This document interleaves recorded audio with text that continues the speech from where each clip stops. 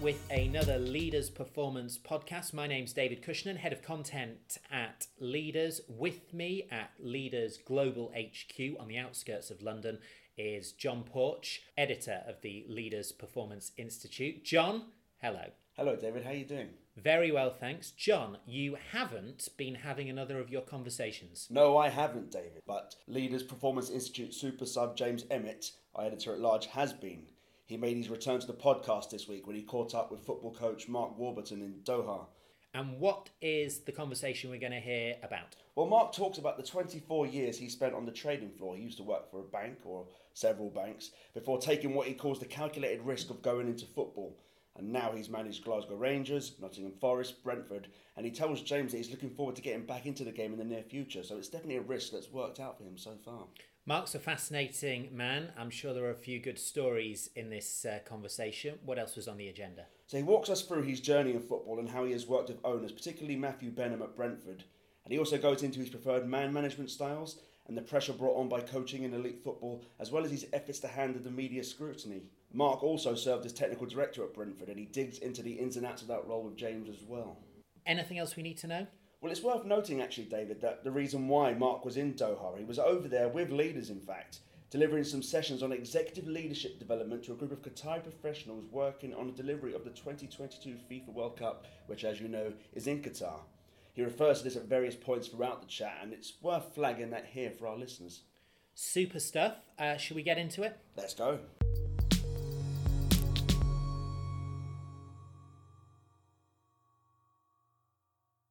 Mr. Mark Warburton, thank you very much for joining us. Could you do a little bit of not wordplay, that's the wrong thing. Can you set the scene for us? Where are we? We're in W Hotel in Doha, and the evening of the first day of the course, and a pleasure to meet some good people today and talk about leadership, various styles of leadership. I understand they have a full week ahead of them, but it was a pleasure to meet them. Some good questions from them as well, and a really smart, attentive group. Mm-hmm. So you've been out here with us on the executive development, executive leadership course that we're running out here in Qatar, specifically talking about your experiences moving from the trading floor, working in finance, to working on the training ground, working in football, and you have had a career thus far that's taken you from Brentford, technical director and manager at Brentford, Rangers, just manager at Rangers, and Nottingham Forest too. What about that transition from? In fact, actually, why not start by talking a little bit about your finance career? What were you doing when you were trading? The finance career, I was in the currency markets, so obviously trading currency pairs. My focus was dollar-yen, dollars against yen, but the big operations would trade all the various currency pairs. So prior to the euro, dollar mark, dollars was everything. Obviously, the euro came in board and changed the makeup of the desk, but significant volume of currency going through. A male-dominated world early on, thankfully changing, but a male-dominated world where young guys were given enormous responsibility, but they had to learn very quickly. And the media likes to paint a very gung-ho picture of Wild West casino, but some very, very responsible trading, some very astute individuals, recognition of risk reward, good decision making, and dealing with pressure and stress, dealing with budgets, target amounts, short, medium, longer term targets, and an environment where teamwork and communication and all of those words you associate with football were actually very relevant in the financial world. Mm-hmm.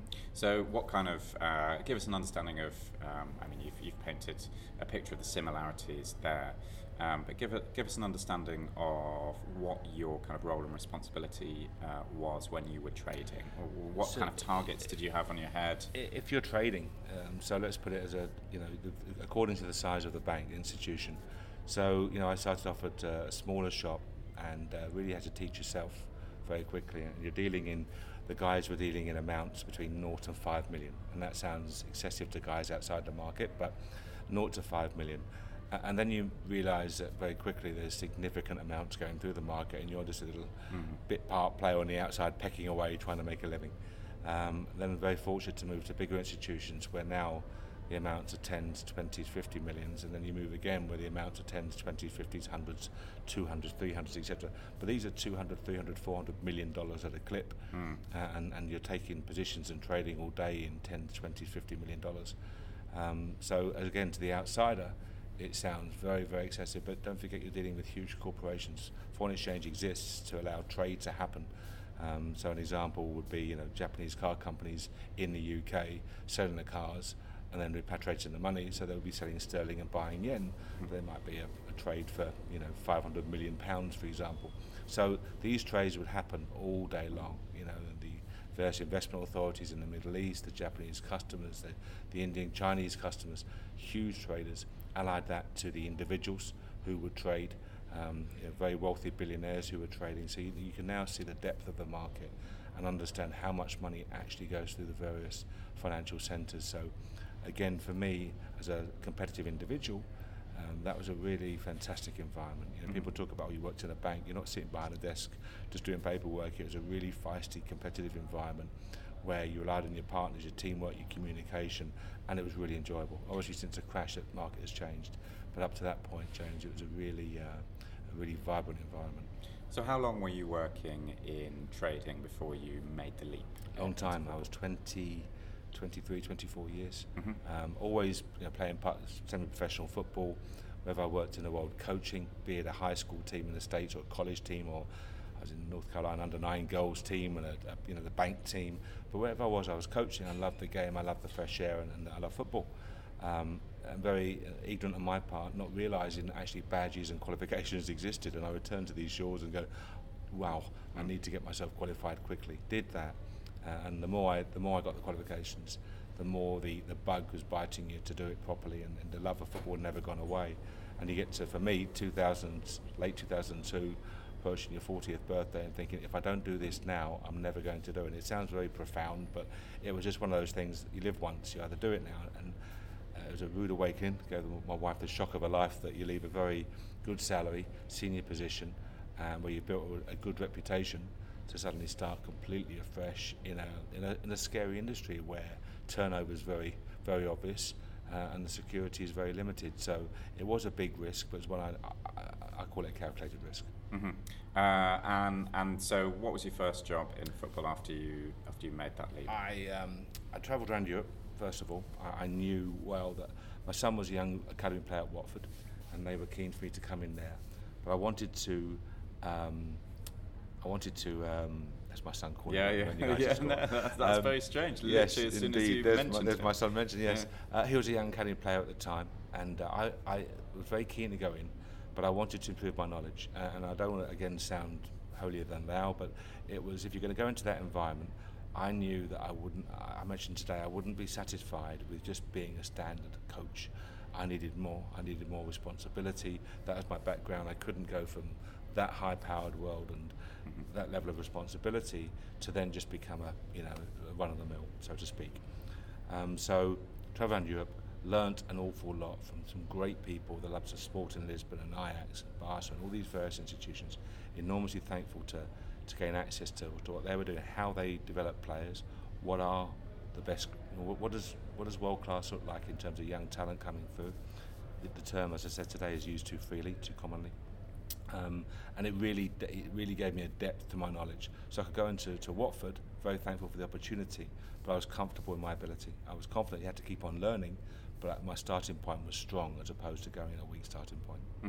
And the role that you had at Watford? I was a young academy coach, so I came in as full-time academy. You'd work with the youth team during the day. Bearing in mind the club at the time had some severe financial difficulties. So you're working with the youth team in the morning, getting access to Eddie Boothroyd was the manager, who was I owe a big debt to. He looked after me and promoted me quickly. Then the reserves, and in the evening you go and do the babies, the 9s and 10s at 4:30, and then you do the 11s and 12s, and you finished up with the 15s and 16s. So great depth. Sean Dyche was my youth team coach, and the two of us would take all the sessions. And all credit to Sean, I mentioned that recently, that he was always destined to become a first team manager, working with senior players. But he knew too that he had to strengthen his depth of knowledge, and he did every single task. We were pumping the footballs up and cleaning the bits and changing the tyre in a minibus, all the things you have to do as a youth team coach, and we stuck in together. So great learning ground. I got quickly promoted to senior and then academy director, so now I'm in charge of the academy. Set the first school of full-time school for the students, first of its kind in the country, which gained a lot of attention from the bigger clubs. Worked on a tournament, a European tournament, 24 of the biggest clubs, Barca's and Dortmund's, etc., Liverpool, City, Arsenal, Chelsea, Tottenham, that type of tournament. And again, you're building your knowledge, you're building your contact base, which is very, very useful going forward. I wanted to talk to you a little bit about imposter syndrome. It's a sort of a buzz phrase that's going around at the moment, where you don't feel necessarily that you're the right person, you don't feel confident enough in your own abilities to handle particular situations or particular people. I think it's a common issue, whether it's raised or not, in football or in sport, where coaches are dealing with often players who are very high profile, who maybe have an arrogance about them as well. And I wanted to talk specifically to you about it because you spent so long away from football, not visibly in high level football, and then you came into football. Was there a sense at all of you having to get over a perception of you being an outsider? Yes. And if so, how did you do that? Yes, I think that's a good question, James. I think one, confidence in your own ability, hence the depth of knowledge I referred to earlier.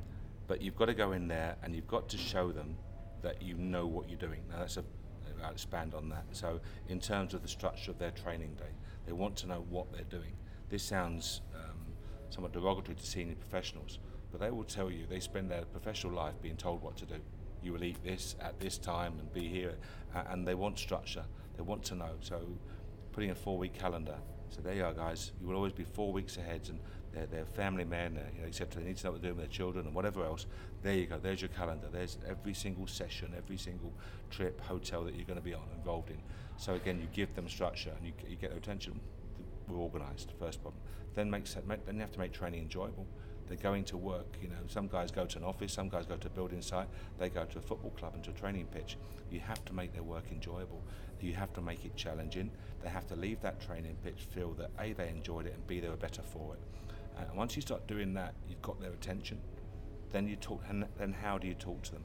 Is it a generic, you right guys, or are you actually taking your time to meet them individually, not too formally, but to meet with them over a cup of tea or a cup of coffee, ask about their family, ask about their children, show that you know, show that you care. And once you do that, you've now got them on side. And I'm very, very thankful not thankful, that's the wrong word, I'm appreciative of how they responded, but I think they were also very appreciative of the manner that I displayed with them. I was aware that I didn't have the playing career that many people would have. So I look at a Mauricio Pochettino, for example, Sean Dyche. Mauricio's an Argentine international centre-half, so he comes in with an outstanding playing reputation. It's not that I'm comparing myself to him, of course, but I'm just saying in terms of managers and coaches who have got really good playing careers. So that would be, in my mind, my Achilles heel. So when I looked at an assistant, someone I absolutely trust implicitly and respect enormously, but David Weir, for example, had an outstanding Premier League playing career, Scottish international, 80 caps, he UEFA Cup final, captain at Rangers. So David came in for the fact that I respected him, his opinion of the game, his thoughts on the game, development of players. He's a very articulate, very intelligent individual, but for me that filled a massive void as well, in that you can't question the management's playing ability because there's David Weir, and that was very, very useful for me. And that wasn't me being devious anyway, but that you look at your areas of weakness or potential weakness, and how can you fill them? Mm-hmm. It's a good response, I think. So to take you back to the Watford days, you were coaching a variety of different age groups. Moved to Brentford from Watford, and worked your way up to the role of technical director. No, how did that? What was your what actually Brentford happened journey? was Watford were in, as I mentioned, dire financial straits, and the new owners came in and said we had to get funds for the academy on. So I tried to I'd come across Matthew Benham, who's now the owner of Brentford. Very, very smart guy, very clever individual. An enormous respect for him, but I brought him into Watford to try and get him to buy Watford. He's having problems buying Brentford. I think it was like a people's collective, and he couldn't necessarily get all the shares. And I brought him to Brentford. He met with Aidy Booth already, then met with Malky Mackay and Sean Dyche, and he then met with Brendan Rodgers, so we had various people at Watford at the time. But Matthew was a Brentford fan through and through, so that didn't happen. But I met him, we got on very, very well, and I got a phone call one night, early morning, 1:15 in the morning, to say he had sacked the previous manager. They were 18th in League One, and would I come and coach the first team? And literally, James, it was that night I got up at 1:20, and I'm on the PC going through learning the names of the players. I didn't know the squad. Mm-hmm. So, but again, that preparation, as basic as it may sound, I turned up the following morning. Morning, Gary. Morning, Charlie. Morning, Leon. How are you? And you know their names, and it just makes that you catch their attention. Who's this guy? And suddenly, if you can show that they enjoyed training and the session was bright and vibrant, and there's your calendar, by the way, wow. So you've now got their attention. So did that. I think we finished 10th in the league that year, I believe. So we recovered well. I wanted the manager's job, if I'm brutally honest. But Matthew wanted me to become technical director, and he appointed Uwe Rosler, who's now at Malmo, I believe. So for me, I was a little bit miffed, if I'm honest, but a fantastic couple of years for me in terms of learning so much. I was in charge of the first team academy, everything football basically. The financial aspects, the buying and selling the players and creating the squad and using the loan market and dealing with the agents and obviously speak to Matthew every single day. Fantastic learning curve. Who taught you how to be a technical director? I think there's some... the role's growing, definitely. There's an evolution across. I mean, it's further along the line, I guess, in Italy and Spain and places like that. But in England, I think it's coming. More and more clubs have technical directors, sporting directors, football directors, whatever the title, the role is sort of similar. But there is still, because of those different titles, an ambiguity in terms of what the responsibility is. You've nailed it there. To interrupt you, you've nailed it in terms of I get frustrated when I hear he's a sporting director, he's a technical director, he's a director of the football department, he's head of football operations. What does it all mean? What does it all mean? How was I qualified for that job? I think my background in terms of financial side and financial awareness, I think dealing with individuals in terms of dealers and how people learn, etc. And also just taking over the common traits of people, speaking to people respectfully, being firm, being honest, being transparent, dealing with the agents. Here's our commission, this is what we pay, 5%, I want 7.5%, okay, but you won't deal with us. We're very clear. Not trying to follow the normal game. This again sounds basic, but our offer for the player might be X and the wages paid will be Y. And the agent says, well, I want double X and 3 times Y. No, it's X and it's Y. And if you want to come here, no, he's nowhere. At the moment you give in at that point, you lose all credibility. We were quite firm. We're not going to start down here with a move to getting up to here. We may give it a little bit on housing or relocation or whatever, but the fact is there's our wages. And the agents very quickly understood that this is how we operated. We were very fair. We looked after the players when they came to us. We really looked after them. And thankfully, it allowed us to form good relationships with some key agents, get some good players on board, young players, who I think everyone would agree for Brentford became really good value.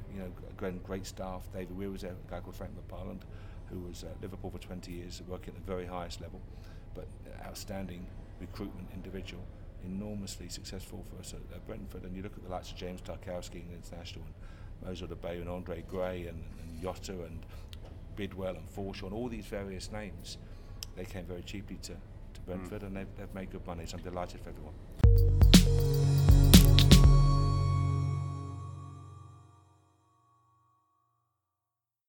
Matthew Benham, the owner at Brentford, who you've talked about, sort of made a name for himself and made a name for the club as sort of going down this Moneyball route and using statistical analysis, perhaps at a different level to most other clubs, and really trusting in that and unearthing bargains in the transfer market.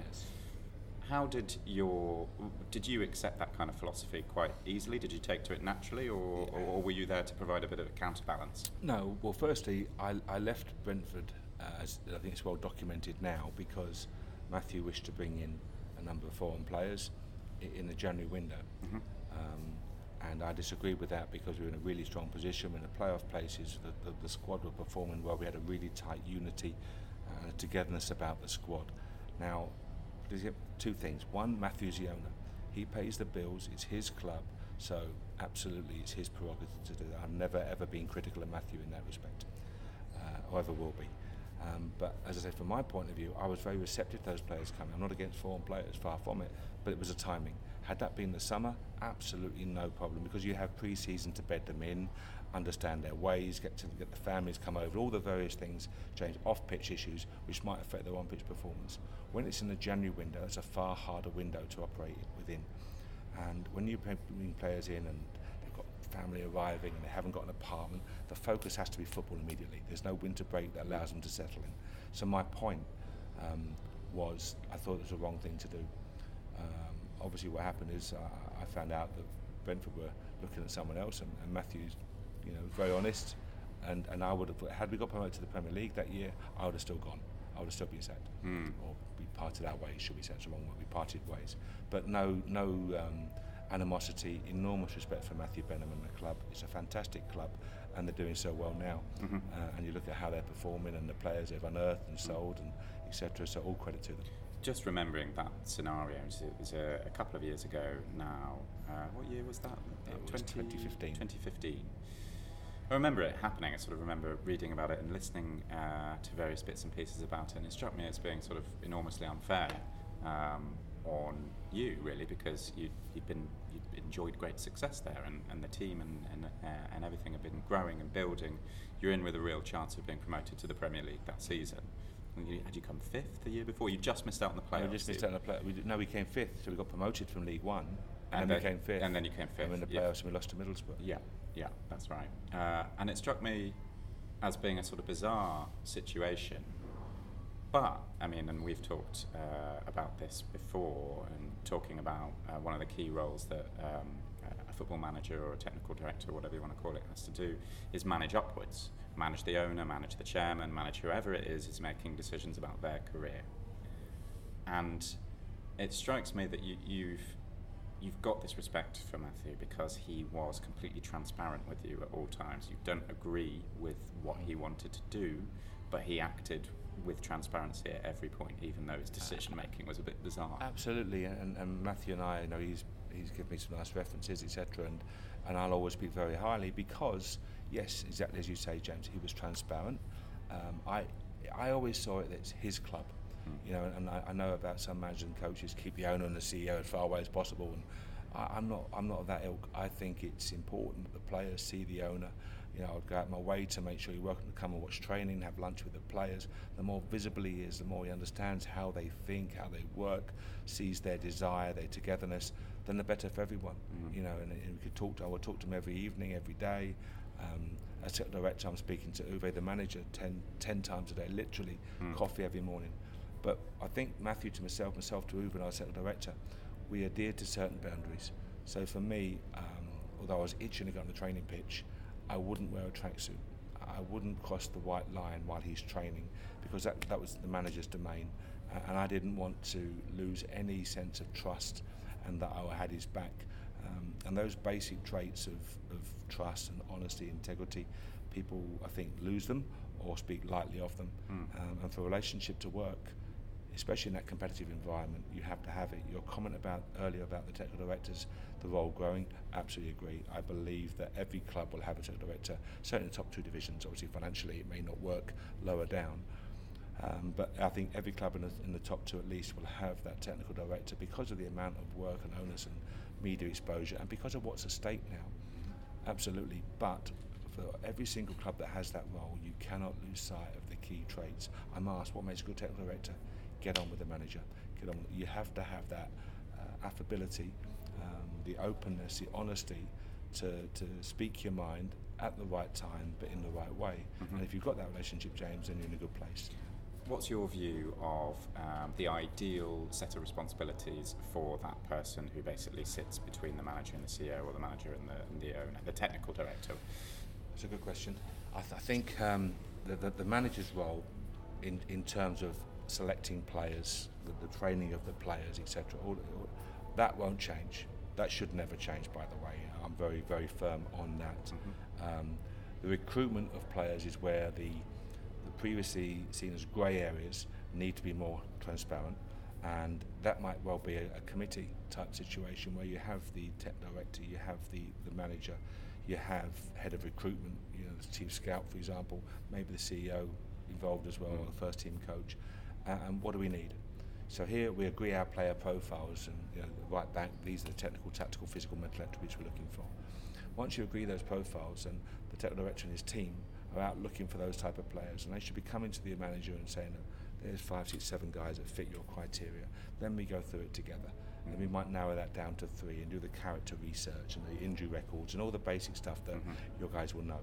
But then you come to that decision. But I do believe that when a manager's got to work with that player day in, day out, and there has to be a final say, for example, I do believe that should be the manager's final say. I understand, however, if it's an owner, and when you hire the coach, you make it very clear to him this is how we work, well then that's a different ball game. And that to me is now, it should be a technical director being hired, and he has a key role in hiring the manager, and you clarify the roles and responsibilities. I think the problems you have, or will have, is where you have managers in situ, and you import a technical director, and now the fuzzy lines appear, and the lack of clarity, and that for me is a situation that needs to be carefully looked at. Do you think the technical director should also have overall responsibility for youth development, what the academy looks like, whether the club has a philosophy of play, a general cultural philosophy? I do. I had that responsibility at Brentford, and I first to admit it's a smaller club, so I could really put my stamp, for one of a non-arrogant statement on it. But I think at the bigger clubs, absolutely, the philosophy of the club.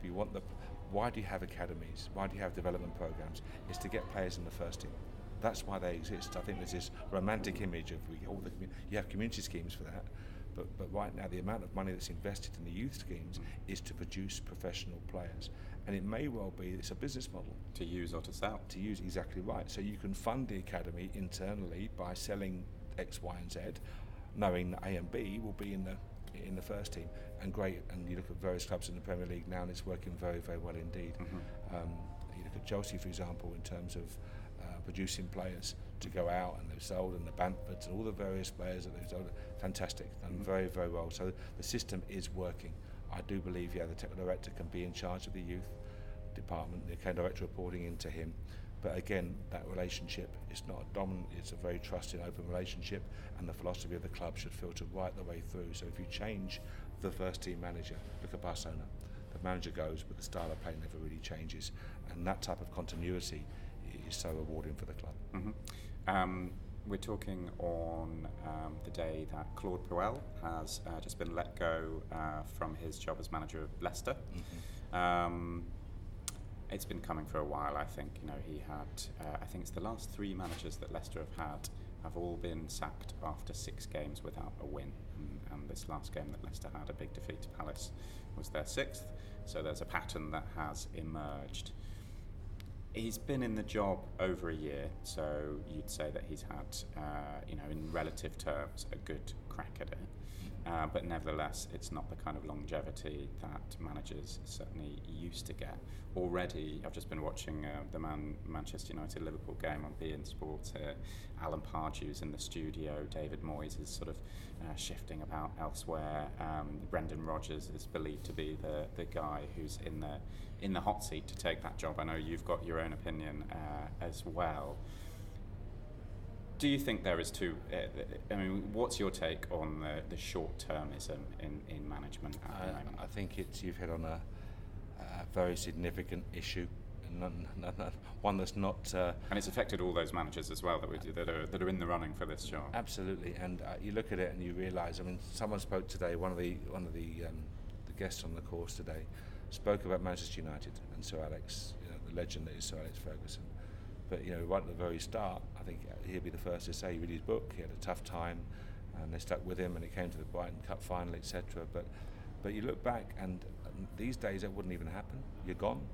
The average tenure, I think, in the Championship is less than 9 months. So you have a situation now where you have different owners, and you have unrealistic expectation. And I'm not being negative in terms of ambition, of course, but it's a timescale of that ambition. And if you go into a club and they expect to be playoffs and winning and top of it takes time. Now, Claude Puel, I've never met Claude Puel. I hate to see any manager or coach lose his job. He's taken over a team, a number of whom have been Premier League champions 2 years ago. So they've tasted the absolute pinnacle of the tree, so to speak. And here they are, whether they're ageing, whether there's a different style that they're reluctant to. Claude Puel's had to deal with some issues, and the shape of the squad has had to be changed. The new players coming in, the Barnes coming in, and the Madisons and Damari Grays and Jill Wells, etc. So he's changing the age and the face of the squad, and that again takes time to blend in and to grow together. Is a year long enough? No, it's not. No, it's not. But without being rude to you, your comment was he's had a fair crack. In relative terms. In relative terms, and that's now the perception. Well, he's had a year. If he can't turn it around in a year, the guy's got to go. And he goes, and his staff will go, and another manager comes in with his staff, and he'll want to make changes to the squad, and you start this cycle. And I looked at the Championship, and I looked at the likes of Dean Smith when he had a really tough start for Brentford the previous season, but the club absolutely stuck with him. I looked at Lee Johnson, Bristol City, who had a really tough 18 games, 19 games without a win. They stuck with him, and they're reaping the rewards now because they have done so well. And it's just, everyone's got a shelf life, but you've got to give people time to do their job. You mentioned it earlier in the session today. Obviously, you're doing a few interviews yourself at the moment for potential jobs here and there, and I'm not going to give anything specific away, don't worry. But you talked about a particular example, and it's common that you talked about first 100 days. It's a common kind of thing in kind of leadership philosophy. And you said that the other day you went for a job and they asked you what your first 30 days in the job were. And someone actually said it to me, and someone also previously 2 weeks prior had said it jokingly to me. Forget the 100 days, it's a 1 month. But it is now. It really is, because if you go into a club, if you go into a Championship club, James, you're looking at Saturday, Tuesday. In that first 30 days, you could play 7-8 games. With a cup game, maybe 9. You could play 8-9 games.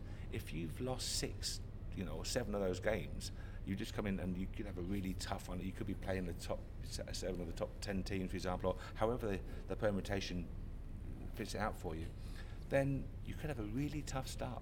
You could have a couple of key players injured. I'm not saying it's ideal world. You hope very much this new manager's bounce, which is nonsense, by the way. But you could find yourself, after less than a month, getting derision from supporters. The board, I'm not sure we've made the right choice here. The media immediately jumps on it, disastrous hire for so-and-so club. And 30 days in, you're under enormous pressure, which is absolutely ludicrous. Ludicrous. I went to work for a bank.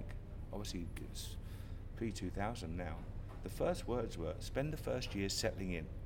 Get used to our philosophy, get used to the customers, get used to how we price and quote and the manner in which we speak to them. And after the first year, we talk about everything else. Can you imagine that in football? Imagine the first year just to settle in and get used to the players. It doesn't happen.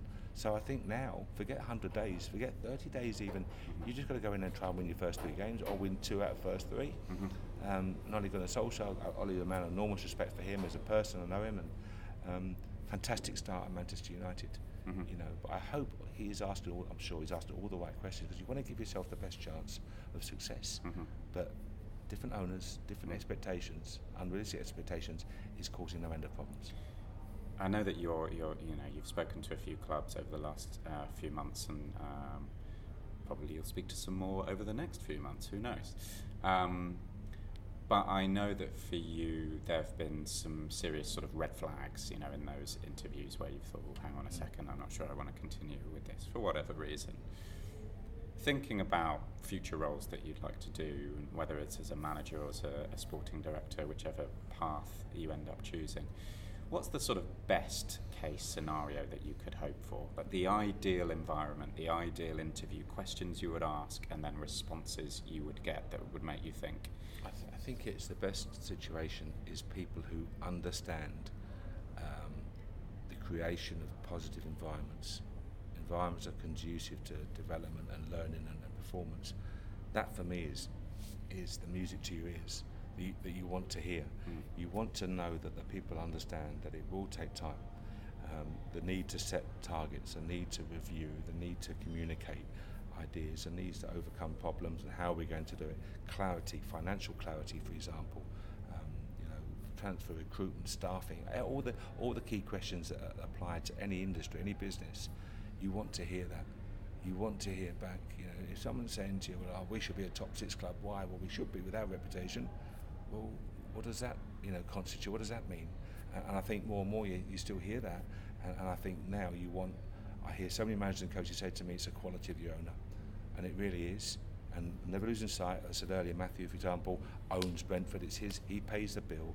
It's his prerogative to do what he wants to do. Never going to doubt that or question that. But I think the owners coming in, if they want that success, it's the understanding of what's involved, the timescales, building blocks, firm foundations, which go for any industry. And when you hear that in an interview, I think you can have some real. Hang on a second, this could be very interesting. And it gives you, and my question to them will always be, what represents success? So 30 days, 90 days, 6 months, a year, what represents success for you? And again, if you hear the right comments coming back, it gives you a real lift.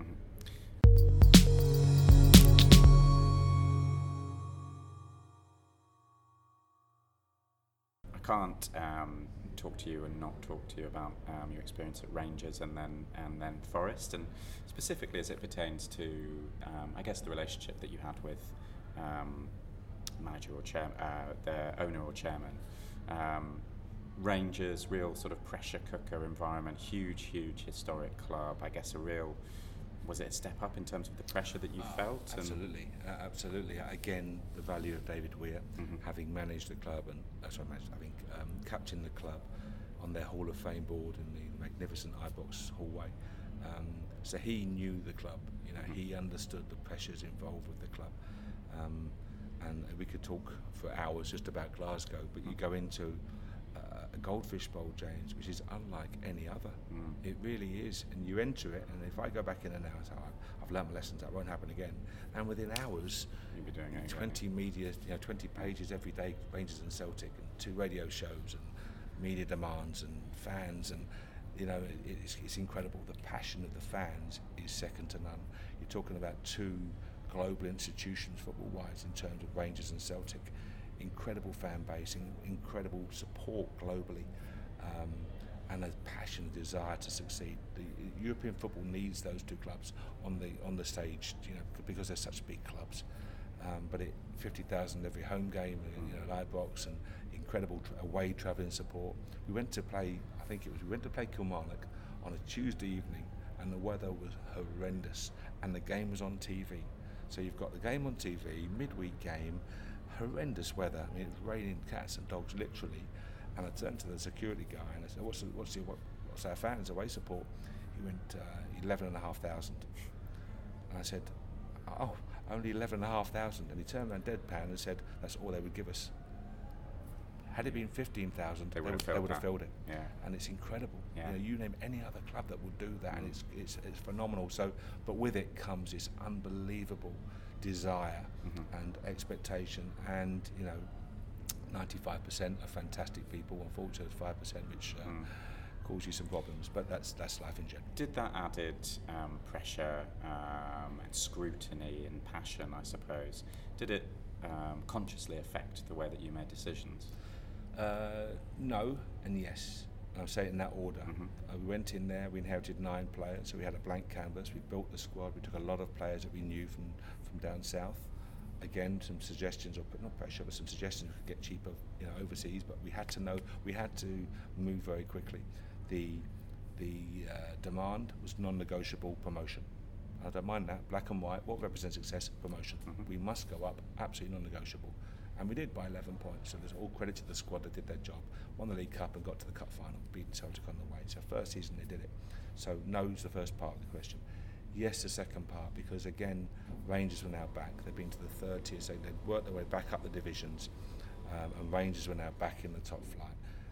And with it, again, you can't say come up, consolidate and build, which is what we were told, but it's never that way, because the natural fan in them says, come on, now we're going to chase down Celtic.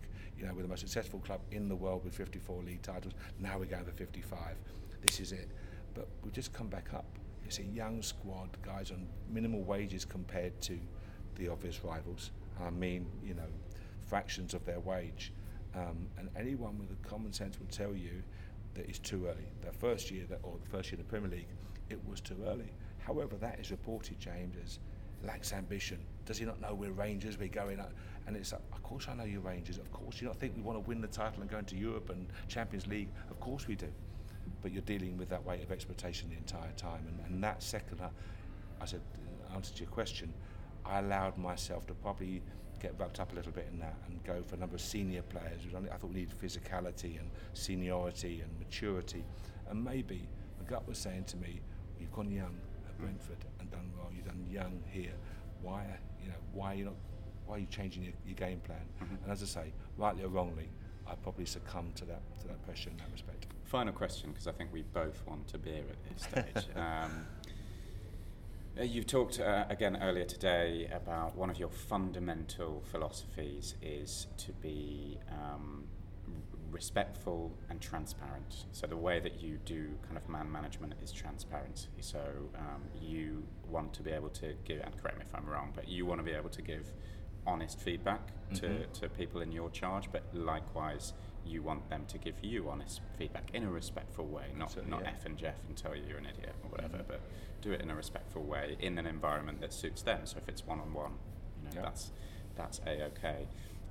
One of the key issues that I think people, especially in football, find with all this scrutiny, it's really difficult to deal with the media, and there's a lot of distrust of the media, I think, in football. And as far as I know, you've always dealt very respectfully and quite openly with the media. But do you have a sort of a personal philosophy for how to deal with that particular pressure and to manage media? Yeah, wow, how long have we got? As long as you want before a beer. Going to Glasgow, to Rangers, I was told by, I won't name him, but someone I respect in the game, who's managed at the very highest level, said to me, get yourself a media guy. Have your own media man to look after you. Personal media, to come in and control your media. And I thought, no, I'm okay. I can, I'm not the best, but I'm not the worst. I can speak and I have my thoughts, and you're honest and transparent. And I am all for communicate more with the fans, because it's their club. I'm not saying give away your team selection, or I'm not going to, sure. But tell them what's happening, give them exposure, the film training, and see a little bit. He said that it's their club; they want to know more, the goings on, and what does the masseur do, and here's the hydrotherapy pool and cryo chambers and everything else. Make them feel part of their club. So I didn't take the advice of the because you spend a lot of money hiring someone to be basically your personal media guy or woman. And I went to Glasgow, and as I told you earlier, you got to the point where you walk on eggshells, because whatever you say can be spun. And I was told when I first got there by a really good journalist, he said to me, can't have two good cops in Glasgow. So what does that mean? He said there's a good cop and there's a bad cop. When I got there, Ronnie Dyler was getting all the abuse in the paper. I mentioned it publicly last week that the abuse he was getting was almost borderline legal as far as I was concerned. It was horrendous. But I was a good cop. We won the league and we beat Celtic in the semi-final, and we League Cup and promotion, and hey, it's all rosy. Yeah. Then Brendan turned up. Yeah, suddenly we had a pre-season friendly or something, and there's a new sunshine boy in town. There's a negative twist to it. Now we think this year Steven Gerrard's arrived, and now suddenly they're questioning Brendan. He lost a couple of games and he's rowing with the board, and it's incredible. He's had two Leicester jobs come up. Exactly, and he's had two trebles. Two trebles up in Glasgow. All credit to him. I mean, I'm a Rangers manager, but I'm saying you have to respect absolutely the job that he's done. And he's a very, very classy manager. So you look at it and go, it's turned again. I never forgot that advice. And then you get to the stage when you're the bad cop. Whatever you say, James, is spun. Whatever you say is spun. So if you turn around and say, realistic expectation, we're building a squad this year, next year might be our year. Warburton lacks ambition, doesn't understand Rangers. If you say, well, we're going to give it our very best shot, Warburton says we're going to win the title. I didn't say that, and you find yourself time and again, and David once up to me, David, he knows I didn't say it, but it's just how it's reported, and you've got to be so very careful. And you hear, Warburton said this, have a poll, should he go on a radio show? Yes, 53% said on this poll, 53% of 11 people or whatever, but they don't tell you that. And then of course the following day, the poll last night on the radio so-and-so says that he should go or he should. Yeah, so it wow. feels like there's an agenda. It just feels that Yeah. they've just got to sell column inches. Yeah. They've got to fill space and radio time. But in the old days, managers would sort of be on friendly terms, at least, with a couple of journalists, so they could call them up and There's one or two and really spin good guys. their own stories. Yeah, and there is, don't get me wrong, there's one or two really good guys, but there's some absolute Not good guys. not good guys. I'd be very careful what I say there. And you learn very quickly. So it was a great learning curve to come out of there. Would never not want to do that. You know, great experience. Would walk back to Glasgow because it's the institution and the great club and the supporters and everything comes with it. But that, from a media, in answer to your question, that was a real. You know, I came out of there. Went to Nottingham Forest. I remember the guy at Nottingham Forest, good guy, said to me, "Oh, media shouldn't take more than 15 minutes. I'm sorry about that. Is that okay?"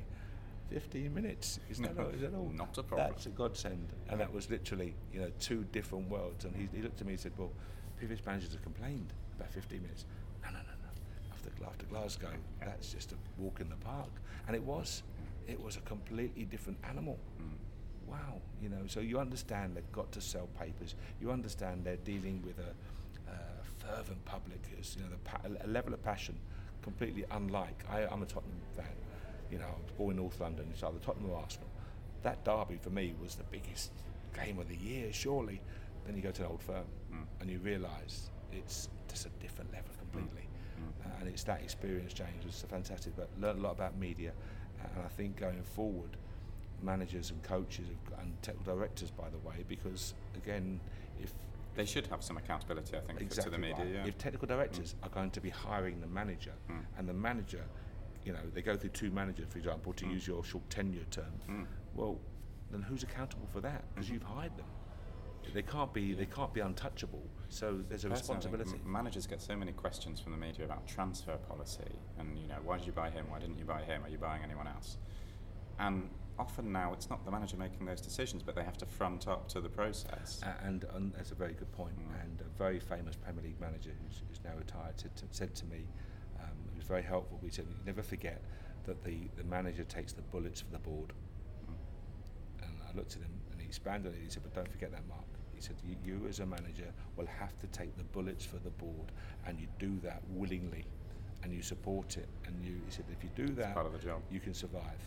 And he's right. You have to sit there, and it may be their decision, and you sit there and go, "No, I'm in full agreement," and you know, etc., and you have to do it. And that's why certain managers or managers and coaches are paid good money, because they do take an awful lot of bullets. Mark Warburton, you've just mentioned that you're a Tottenham fan. I'm an Arsenal fan, so I'm going to have to terminate the interview now. I knew that was coming, but thank you very much. Thank you so much for being with us. Pleasure. Thank